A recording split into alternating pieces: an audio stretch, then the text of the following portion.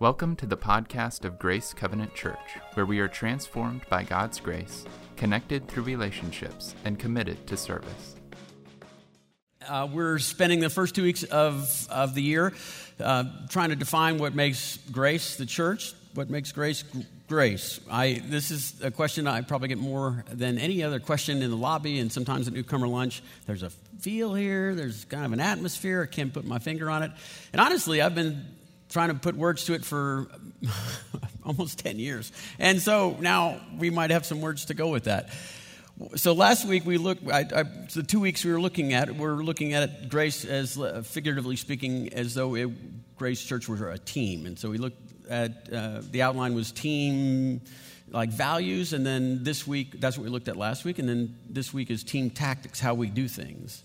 And this team values and team tactics is what really defines what we're doing. Let me just review for team values last week, just so that you understand. We kind of broke that up into two parts.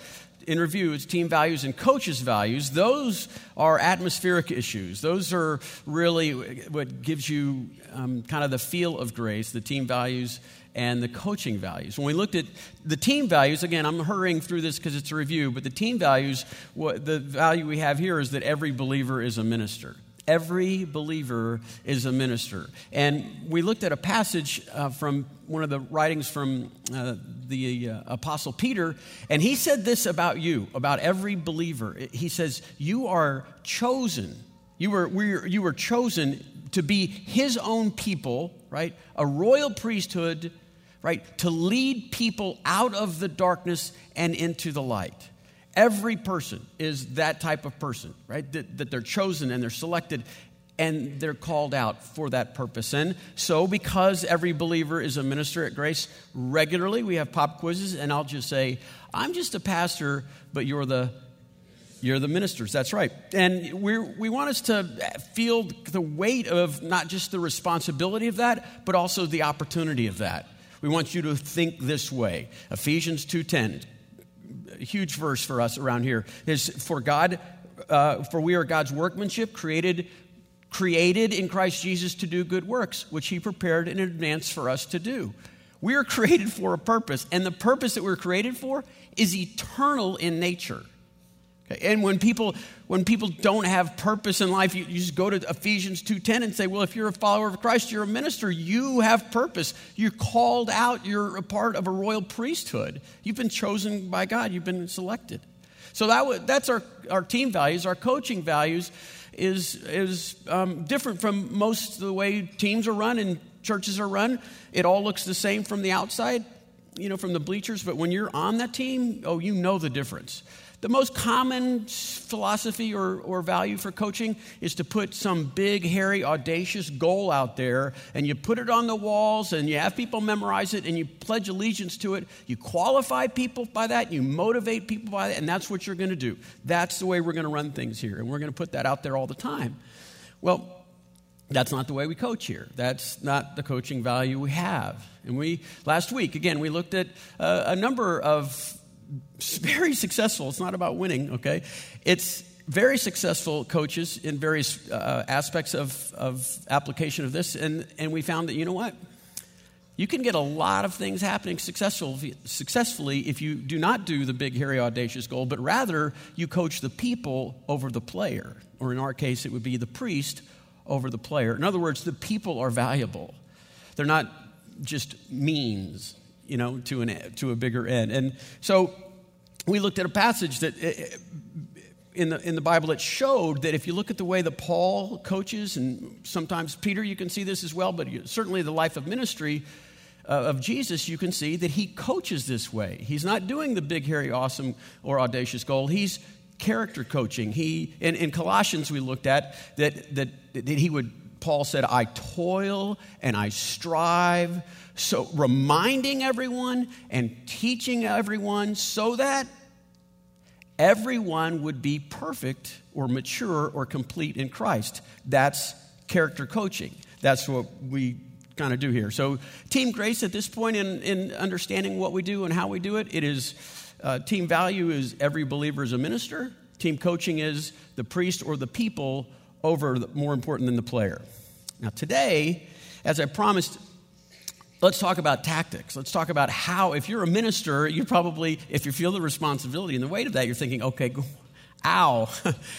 Let me tell you the first rule in ministry, okay? And this will help calm nerves. The first rule in ministry is this, that you do the easy stuff and let God do the hard stuff. That's real ministry philosophy right there. If you want to be a successful minister, you want to be free of fear, know this. You do the easy stuff and let God do the hard stuff. When you think about it, first of all, the soul, if you're thinking that you are to care and nurture a soul or be part of the change, if you think too much of it is on you, think about this. A human soul is way too valuable to put in your hands, a mere mortal's hand. God would not delegate this to an angel. And he's not going to delegate it to you. He'll be in charge of that. It's his responsibility, not yours. And second of all, if you live long enough, you're going to come to realize that no person or advice or circumstance really has the power to change people. You'll see a lot of people go through life and they don't change. And it's not, okay, look, some people and advice and circumstances can help, but they're not instrumental to change. And God knows this, and so when Jesus is leaving, he's having his last meal and his last kind of coaching talk with his disciples, and he says, listen, I must leave because you need a lot of help doing the heavy work, the heavy lifting, the hard stuff. And so here's what he says. Let me tell you why I'm leaving. He says, I tell you the truth. Chapter 16, verse 7, it's good for you that I am going away. Unless I go away, the counselor, the helper, will not come to you. But if I go, I will send him. And if he comes, he will convict the world of guilt regarding sin and righteousness and judgment. It's the Spirit of God that does the hard stuff, convicting a person of sin, making a person want to say, I got to change. I need to change. And you can play a small part in that, but it's the Spirit's God to do that. He never sleeps. People are never safe from him. He'll talk to them in their dreams. In other words, you can lead a horse to water. That's all you have to do. Lead a horse to water. God's Spirit can make them thirsty.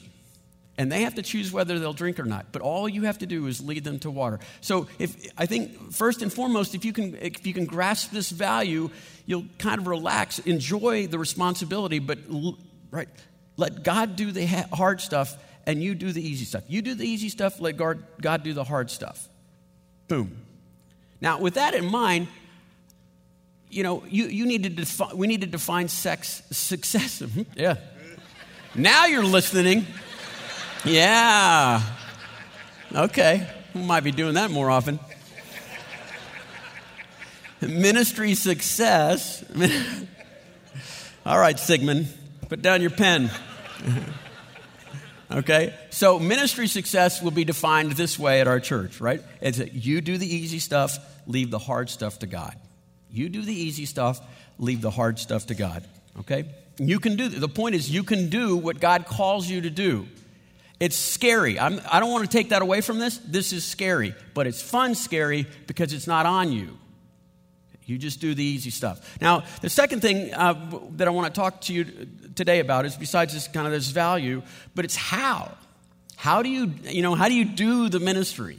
How can you it's the way you see life, and how do you kind of participate? How you can kind of see the way to play the game if you're the minister? Well, a few years ago we introduced, admittedly, it's a rhyme, and I don't want to take away from the power of this because it does rhyme. We talked about this more than a decade ago, and people started seeing it. It's a lifestyle. It's not even a program. It's not a plan. It's a way to view all of reality. I promise you, this is the way Jesus did most of his ministry, if you look in the Gospels. The outline is this: prayer, care, share. Look at the ministry of Jesus. Look at the ministry of Paul. Look at the saints. They pray, they care, they share. And that's the ministry outline that we do here. But again, it's a worldview. It's a way to see all of reality. You start off with prayer because that acknowledges, right, that God's doing the heavy lifting. He's doing the hard stuff. We're doing the easy stuff. We're praying for courage. We're praying for insight. We're praying that God's Spirit, is working in a person's soul. Then we look at caring, and caring is both an end and a means. It's an end because it is good to do good to a fellow human being. So if nothing comes of it, it's a good thing to do. It's also a means. It gives you, maybe a possibility to have an audience with someone. So you pray, get God in this. It's his work, care, and then share. Finally, you get to tell people that grace transforms, that salvation is a gift from God. It is not to be earned, and meaning and purpose and honor is given as a gift from God. So with those 2 points in mind, that God's going to do the hard stuff, and this prayer, care, share outline, I promised you last week that I would bring one of your fellow ministers here to help. Like, this is how we play the game. And I've asked Ellen Tuthill to come join us. Ellen, come on up. Ellen, she's a local. There's not very many of those in Austin. Ellen grew up in Austin, and she graduated from Anderson High School right down the street here. Go Trojans. Right? Went to SMU for undergrad, and also picked up her master's in arts there and an MBA. From there, went to Chicago, where you worked for the Chicago Symphony, for a few years, and found a great church where you found a great husband. Yes. That's right. Yes. Will. Then moved back to Austin. When she was up in Chicago, she realized she found out that God gave her the gift of teaching, and she started becoming involved in the Precepts ministry at that point. And some of you gals might know her because she's taught many of the Precepts Bible studies that we have here. 2 children, 8 and 11? Yeah. And let's see, you're a minister, aren't you? You're a minister at work, a minister in your neighborhood, minister with the boys' schools, right? Yeah. Well, being an MBA graduate, I'm sure you had a big, hairy, audacious goal in your ministry style. Well, no, I don't. And it's funny because I went to business school when I had been a Christian for 1 year. And I came out of that environment thinking, I need to have a measurable, attainable goal for every aspect of my life. And over the years, I've had to reform the way I think about that, because now instead I think I live with a purpose, but definitely not setting goals. That's not important to me now. And studying Ephesians 2, which you had up there, was just revelatory for me, because it said that God had already planned out things for me to do. I'm not in charge of those things. I just have to walk in them. And that sounds like a more passive role. I just get going. And it means I'm not just saved from my sin, I'm saved for something. Right. So that changed how I think quite a bit. But now I see myself as just a servant carrying out orders instead of someone who is coming up with things to do and making checklists and ticking them off. And my friend Corey told me once, we were standing in my driveway, and she said, "Ellen, we are missionaries in our neighborhoods." And at first I thought, no, we're not. And she said, we really are. And it doesn't matter that we're not paid, that we don't have a title. In fact, that might be to our advantage. So she helped me see things differently and see that I'm in control of almost nothing in my life. So I guess basically now I would say I want to live a lifestyle that prioritizes eternal things over temporal things. And my friends and I feel, are starting to realize that as we age and we lose people who matter to us and we go through different struggles, that life is really short, as it turns out, and there's nothing to be gained from hiding Jesus from other people. I haven't figured out anything to be gained from that. We're supposed to be visibly Christian, and Jesus said this in different ways, right? But he said if we're Christians, we should be the light. We're supposed to be the light. It doesn't mean we're supposed to be proud and obnoxious, right. Yeah. But we are supposed to be visibly Christian. And so I like to think that if something happened tomorrow and all of the believing kids and adults in my particular neighborhood just disappeared, that the rest of the neighbors would be devastated. That they would say, oh no, the light in our area is gone. The people who took care of us and prayed for us and grieved with us and actually talked to us about real things are missing, and it's devastated the community. So that's kind of my hope. Well, I love the value that you have, that it's a lifestyle and not, I guess, a plan. And that's the way you look at your ministry and the ministry that God has given you with coworkers and neighbors and friends. So it's all about realizing that God's going on before you, and to draw them to their attention to Christ. But what does that look like, when you're doing it? Well, I've learned that I have to ask God to guide me. I mean, there's communication required, right? And I do make plans and I have commitments, of course, but I need to be very flexible because I may not know what that day is supposed to hold for me until that day begins. Right. And it's not up to me if I'm the servant. He's the boss. So I think that's really why prayer is essential if you're going to try to live this way. Right. So, I mean, you seem like you might have been here when we did the first rollout of Prayer Care Share. So you can see the value of starting with prayer, and that's a very important part of the ministry that you have as a minister, right? So how does that look in your everyday life? Well, I like the fact that prayer comes first in the rhyme. Right. It does help me remember to do that because I wouldn't say that I'm a prayer warrior. I greatly admire my friends who commit consistently and do that just as part of their day, every day, no matter what. But I do pray enough to know that I've seen that prayer has to precede action.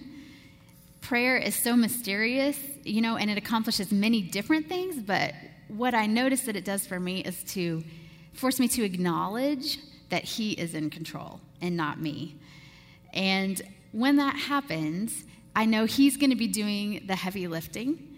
And so now I actually pray before I go to the store, before I go to a party, before I take my kids to a play date. I ask God to give me a spiritual conversation with someone in that place, wherever that is.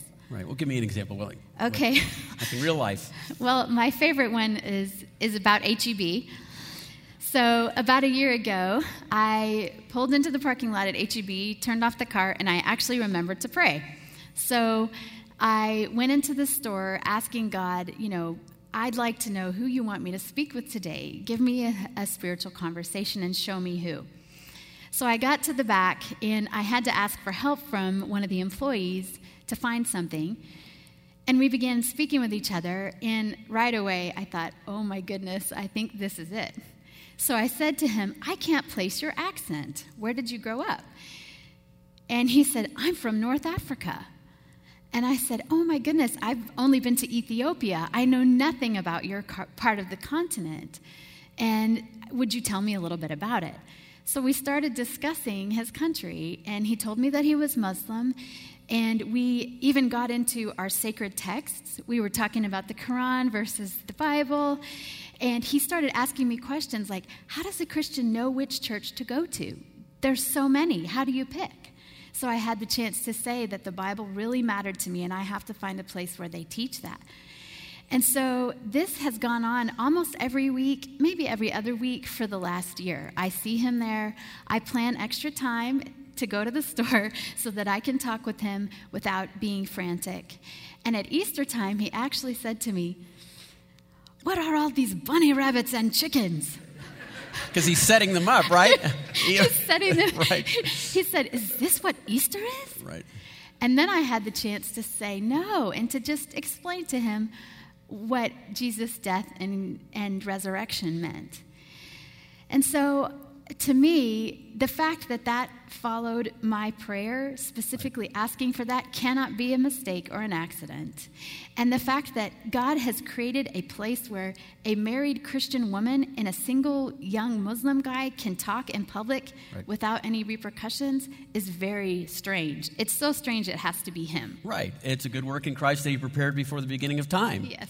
They're out there. You find them, right? Yes. So you mentioned in our conversation earlier this week about your realization for the need of team prayer. Yes. And how desperately you need that and how much it's influenced your ministry. Tell us about that. Well, I feel like as powerful it is when I connect with God, if lots of us connect with Him on the same topic, it just feels very different. So powerful to me. I even ask my kids to pray for me now. They're getting old enough that they will do that, and I don't know why, but that feels strong. And my husband will pray for me. It just feels amazing. But I've also gotten to pray with a ministry called Moms in Prayer, which used to be called Moms in Touch. And we pray for schools, we pray for the teachers and the kids, and it unites us, but it also creates wonderful stories that I probably don't have time to tell you today, but it does powerful things. And on a micro level, if you even just have one friend who will pray for you or pray with you, you are very, very blessed. This fall, my husband and I and my friends, the Hills, felt like God was prompting us to start a couples group in our neighborhood. So we all prayed about it because there are a lot of nice people in our neighborhood, and we needed to know who God wanted there. So who would need and want and enjoy this particular kind of fellowship with us to talk about marriage. So we had prayed before we invited people, but on the night of the first meeting, I got kind of in Martha mode, I guess, and I was frantically cleaning and, setting out the food and all that good stuff, and I forgot to pray. So the friends are coming in the front door, and I look outside, and I see my neighbor, Jean Bryan, who goes to this church. And I ran out there, and I said, Jean, we're having our first marriage group. And she said, oh, I'm going to pray for you right now. And so she started praying, but she prayed for us every Monday. And sometimes she would walk the block and do it. And I feel like the unity, the vulnerability, and the depth we achieved very fast in this group was because somebody was asking God to make that a sacred place that was safe, and God just did amazing things every week. Right. And then when you were working in Chicago, you had a prayer group there, right? Yes, it was very tiny. I mean, arts organizations aren't known for being Christian strongholds, right, necessarily. But there were 3 of us who got together to pray, and it seems like it changed how we saw our mission in the workplace as well as how we saw our coworkers. And God did some really strange things. I had a coworker who was a strong atheist. He was writing this manifesto about atheism. But he moved into the apartment above me, and he drove me crazy. But he kept asking me what he should read.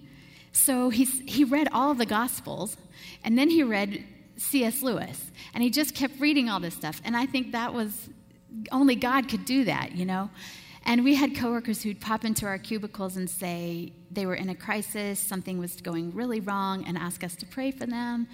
A couple of ladies came to my house and studied the Bible with me at night. So I think the prayer set up an environment that was different from what it would have been like if we weren't there and we weren't praying for them. And I mean, for your soul, it helps your soul slow down, right? Yes. And just not be in a hurry. Yes, I'm not a natural listener. I'm a talker. You can probably tell. So prayer slows me down. Right. So I think a great application for us would be, in light of your story, is just like if you have someone praying, or if you don't have someone praying for you, pray that God would bring someone into your life that would pray for you and pray with you in the ministry endeavors that God has for you. Because it changes so much, right? Yeah. Okay, well, we talked about prayer. Let's talk about care for a second. And care is a lifestyle. Again, it's not a thing to do. It is a way of seeing the people that God has brought into your life. How does that look, and why do you suppose that's next? Well, in my mind, I think prayer shows you whom to care for, whom should you focus on that day. But it also reminds me how God feels about the other person. And a few years ago, I read a book, Practicing the Presence of People, by Mike Mason, that radically changed the way I see other human beings.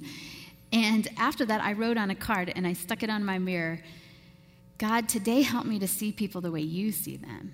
And so every morning when I got up, I had to go in there and look at that. Right. Because in my mental space, without God, I could become so negative about people.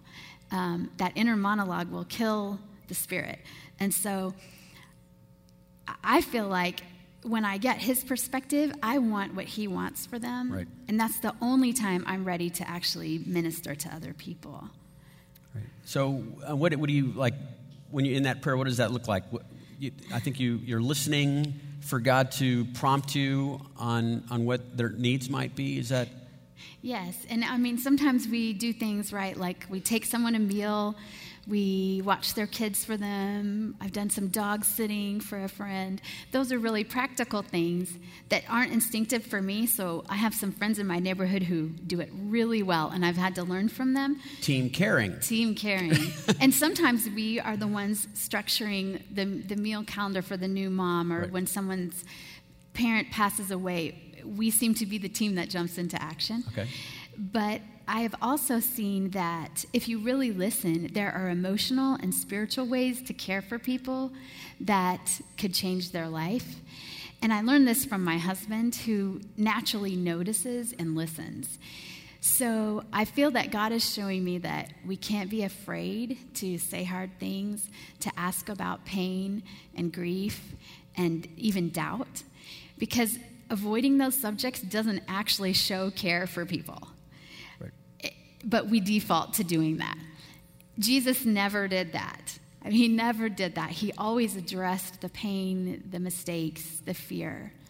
And so I'm hoping I can start living that way, because when you ask people hard things or get into the mess, it communicates, I'm not perfect. I know you're not perfect. I am not afraid of your mess. You can't scare me off. I'm not going anywhere. Right. And so I think that's the way God loves me, so I'm supposed to do that too. Right. And it's based on unconditional love for your neighbor. Reflecting unconditional love. Now, you mentioned earlier that you felt like God was calling your group to do the 5-word series, which is a marriage series called 5 Words we did at the beginning of the school year this year. And you felt like God was leading you guys through that. Why did you think that was? In what way was that caring for your neighbors? Right? Well, to be honest, there's nothing messier than discussing your marriage with your neighbors, right? Yeah. That's pretty tricky. But there's nothing that requires more unconditional love than marriage. And so that couples group that I was describing was a really fun way for us to minister to our spouse, minister to our friend, but to show care, because we're saying we care what happens to you. We don't want you to go in the wrong direction here. Your marriage matters to us. And that actually came out of another thing we had done this summer. 5 of us in the neighborhood all worked with the Bible studies here for women. So we wrote a women's Bible study, and we just did it in the neighborhood. And we had wine and food and scripture, and it was a wonderful, wonderful time.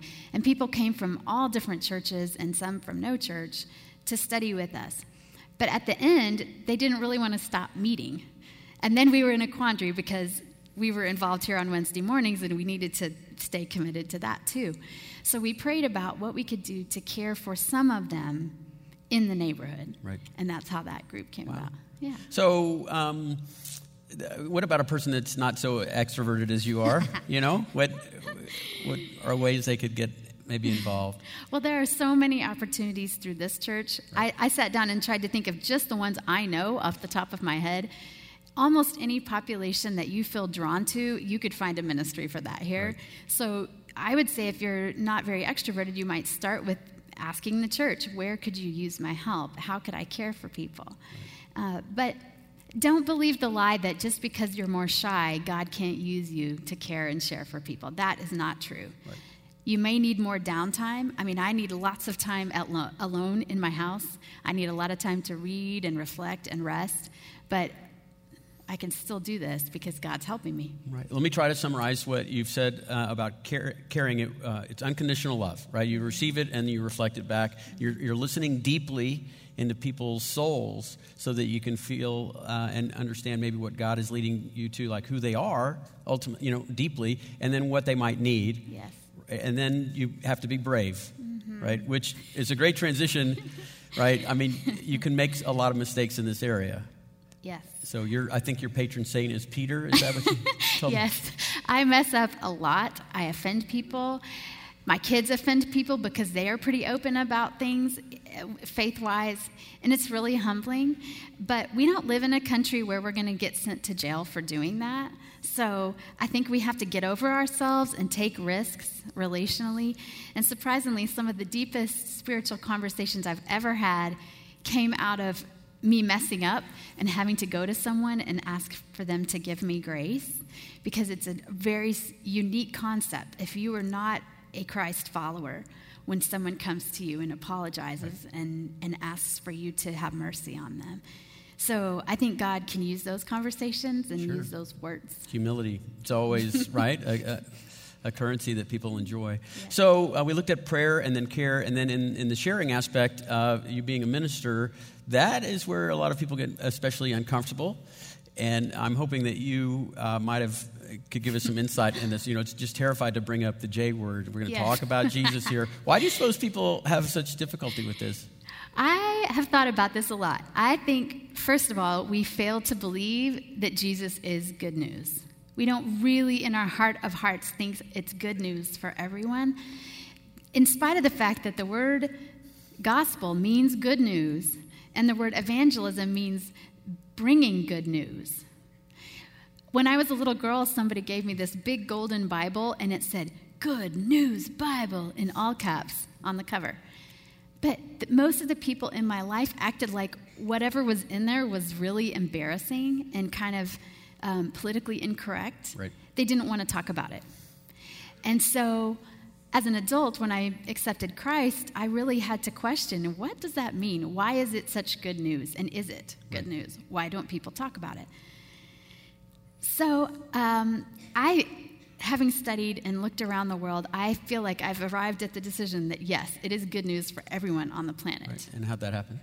Well, so studying Scripture, I saw these portraits of people who were transformed by Christ the minute they interacted with him.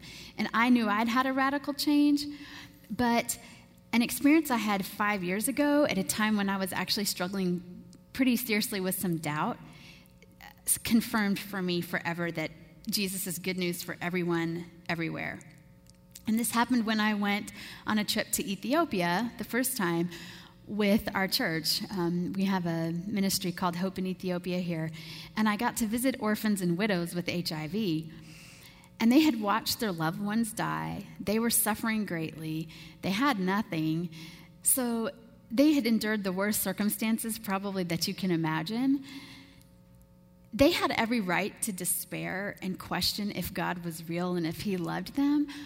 But despite the fact that becoming a born-again believer there is not culturally advantageous for them, the ones who heard the gospel and responded and chose to follow Christ were markedly different from the people who rejected him. So I could tell because their faces would glow, and they seemed alive, and they had hope, and they talked about a future, and they wanted to live. Right. And now they're even going and helping other orphans. They're ministering to kids who have been in that situation. Yeah. We had one widow, a Christian widow, actually tell us that when she had no food, the word of God was her bread. Right. So that helped, right? Yeah. Convince you. And so how does that show up in your life these days? That you're more convinced now than ever that the good news is, in fact, great news. Yes. As a rational person, I can no longer have the luxury of deciding that this is not good news. Right. I've seen too much. Yeah. So it shows up places in your life. Yes. It's getting easier and easier for me to talk about the good news. And this summer was the 20th anniversary of when I became a Christian, and I decided, because I was just overwhelmed with joy and kind of in awe, like 20 years, it's been a long time, I wanted to post something on Facebook. And Facebook is a scary animal, right? You can't control anyone's response to what you say. So I prayed about it. I prayed over every word, and I posted it. And there were some really cool conversations that came out of it. But the strangest part was 2 months later when a gal from my neighborhood who was raised on the opposite side of the world approached me and said, I read what you wrote on Facebook this summer, and I have been waiting my entire life for someone to tell me how I could believe in God. Wow. And obviously, I didn't do the heavy lifting. He had been working on her for her entire life. So the more I do it, the more God says, your part in this is not onerous. Why don't you just do it? Right. Mm-hmm. And let me take care of the heavy lifting. So I feel like it's getting easier, and I'm trying to get over myself. Right. And I would really love to make this a little more personal for you guys. I've been talking a lot, but I want you guys to think with me for a minute about something that might demonstrate the importance of doing this in your own life. So I'm going to ask for a show of hands. So first, if you were a Christian from the cradle, if no one person in your life ever shared their faith with you or took you to church or just invited you to do something with their Christian friends, or maybe actually came out and gave you a Bible, if no live human being ever prompted you toward Jesus or the church, raise your hand. It does happen, doesn't it?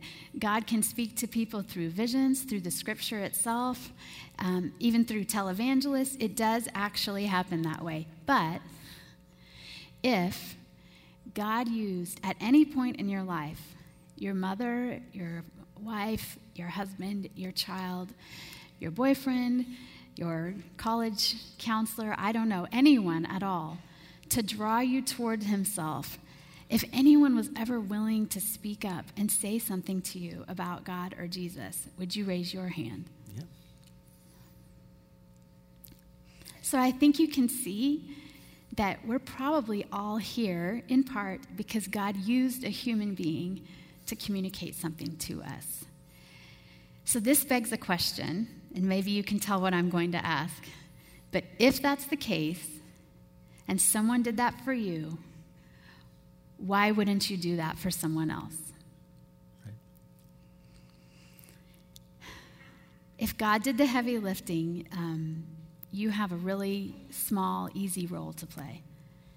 And maybe you're walking around with this lie in your head. Maybe you're like me, that you think that there are certain people who could never come to know him or never even be interested in him. But, you designated them that way, right?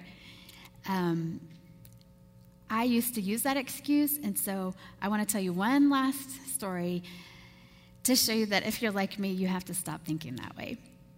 So I have a wonderful friend who I've known almost all my life, over 30 years. And as adults, she and her husband made the decision that they were agnostic or atheist, but they didn't want any hint of religion in their life, in their home, in their family. And to be intellectually honest, they just said, nobody's giving us Christmas presents, nothing. And the husband even owns a T-shirt that says, "So many Christians, so few lions." And he's not afraid to wear it. Okay. Yeah. But a few years ago, this friend was at my house, and she looked at my kitchen counter, and there was this program on the counter, and she said, "What is that?" I said, well, I was kind of embarrassed, actually. I said, "That's a program from an event that my church did at Christmas time, and I got to buy this table, and we had a big tea party, and somebody talked about Jesus and the meaning of Christmas, and I kind of thought of inviting you, actually, and but I had chickened out." And she said, "Why didn't you?" And I said, "Well, I just assumed you wouldn't be interested. I mean, really." And she looked straight at me and said, "You need to stop assuming things about people." Wow. And it pierced my heart. I love this person, and yet my lies that I played over and over in my head, that she would never be interested in Christ and that she wouldn't change her mind, kept me from doing what the Holy Spirit had prompted me to do. Right. So I'm really grateful that this friend told me the truth and pointed out the error of my ways. Right. Sharing the good news of Jesus is good. It's good. It's good news, and it's scary, but you're still just doing the easy stuff and letting him do the hard stuff. What are some takeaways you want people, if you as a minister, as a fellow teammate out there, what do you want people to maybe walk away with today? Well, I hope that you can be convinced that God has a purpose for you and that he has conversations and good things that he wants you to do that are specifically prepared just for you. And as we're talking about the beginning of the new year and we have lifestyle changes and so forth, that maybe your lifestyle change this year would be to stop living in fear, stop listening to those lies, and instead step out in faith and listen to the Holy Spirit. Because what I've discovered is if you choose to live this lifestyle, it won't feel safe, but it will be a great adventure. Mm-hmm. Good. Thank you. Don't be Ellen, afraid. thank you for sharing with us. Thank Ellen for coming.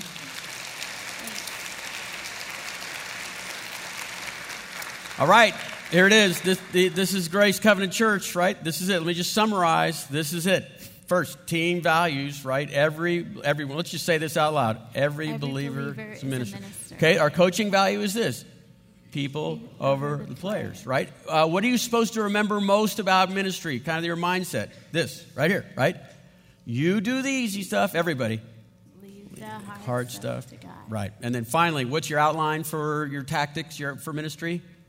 Prayer, care, share. Awesome. Now go out there and play some great game. Lord Jesus, we lift up our time to you. Lord, all these words that would be used to inspire us to transcend our fear, to transcend maybe our misunderstandings about assuming too much or assuming wrong things, assuming lies to be true.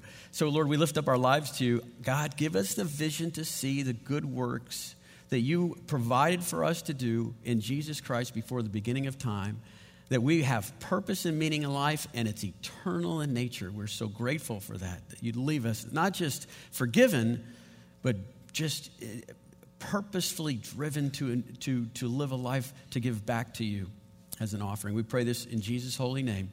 Amen. For more information about Grace, visit our website at grace360.org.